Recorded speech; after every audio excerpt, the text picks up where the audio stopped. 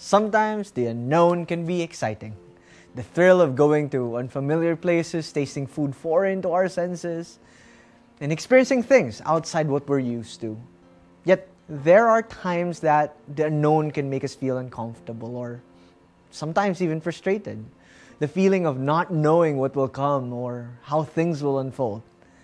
This may be true of our experience as we start this year, being faced with the unknown. It can be exciting or frustrating, can be filled with hope or fear. This is also the experience of Ezekiel and the people of God.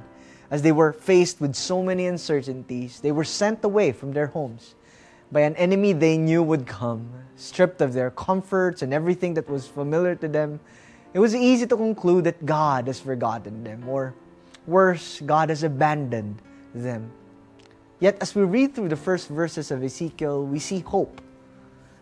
In Ezekiel chapter 1, verses 2 to 3, it says, "On the 5th day of the month, it was the 5th year of the exile of King Jehoiakim, the word of the Lord came to Ezekiel the priest, the son of Buzi, in the land of the Chaldeans by the Kebar Canal. The hand of the Lord was with him there." That in the midst of the uncertainties that Ezekiel and the people of God were facing, God was with them. He did not forget.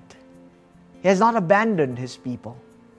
It might have seemed like it might have felt like it, but God's presence was really with them. The hand of the one who holds all things together is with them in the face of some of the most devastating events in their lives. Despite their unfaithfulness, God was with them. Today, we may be facing a lot of the unknowns. What will I do next? How will I make things work? Will this even work? We may be feeling that we have been forgotten or worse, abandoned. I pray that we be reminded that this God is a God who is present. Therefore, there's hope, knowing that as we step into the unknown, His hand is with us. There's peace. Even if the uncertainties would not disappear, the one who knows us is with us. For every unknown is an opportunity to trust the one who fully knows us and a God who is with us. In the story of Ezekiel, they went through tough days, but towards the end of the book, there's hope. In Ezekiel 48, it says, "The circumference of the city shall be 18,000 cubits, and the name of the city at that time shall be, the Lord is there." A restored city because of the God who is with them.